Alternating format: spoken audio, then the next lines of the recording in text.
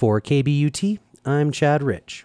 Residents and business owners in what we'll call the Soupcon alley in Crested Butte were alarmed to hear that the alley was slated for paving, and it would be paid for by private funds, $20,000, from some homeowners in the alley. A slew of residents crawled out of the alley to provide public comment at last week's town council meeting. Sam Robards is one of those alley dwellers. Do we want all the alleys to be paved? Do we want some of them to be paved and not to be paved? If so, I think every single person in town deserves to have a voice. Jason Vernon owns Soupcon Bistro, the French restaurant in the alley. Personal opinion, the paving of that alley would ruin a lot for me as a business owner, my aesthetic draw.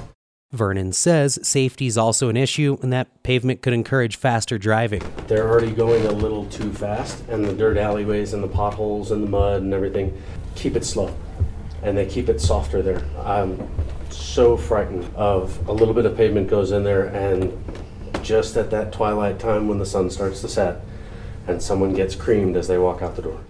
Molly Murphy lives in that alley. She says she would like to have been told about the project. This whole arrangement happened without talking to me, and that's just not the way, the small town, good neighbor kind of way to really interact with something that's going to be hugely impactful.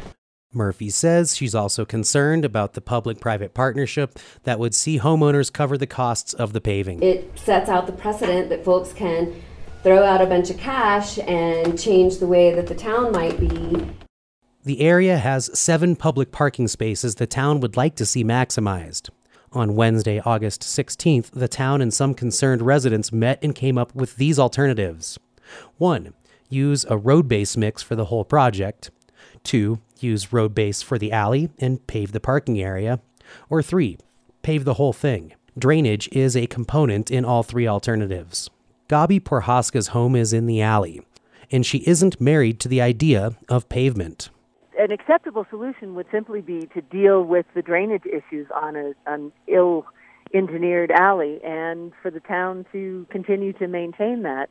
As far as materials, it really doesn't matter what it is. It's really about making sure that snow can be well removed and that there aren't seasonal floods that go into people's yards. According to Public Works Director Rodney Dew, plans to fix or pave the alley 4 years ago fell through. This past year, the town brought up the idea of fixing it again, and 4 or 5 neighbors got together to pony up the cash for the project, as long as it would be completed by September 30th. Mayor Glenn Michael was surprised that there even was opposition to paving. And to hear people desiring to have dirt in front of their great restaurant and by their house, is just counterintuitive to what I would anticipate. I didn't even think this would come up, honestly. Maybe I underestimated it and didn't think it through well enough, and, my bad. The solution of how to improve drainage in the alley while addressing all alley dwellers' concerns on both sides and whether to pave or not pave will be determined at Monday night's Crested Butte Town Council meeting. No public comment will be taken on the alley at this meeting. Councilor Chris Ladoulis says in this scenario he doesn't think the town or council did anything wrong as they didn't foresee the problem, and Councilor Paul Merck says this is an opportunity to do something more right by recognizing the concerns of people who feel like they weren't heard. Chad Rich, KBUT.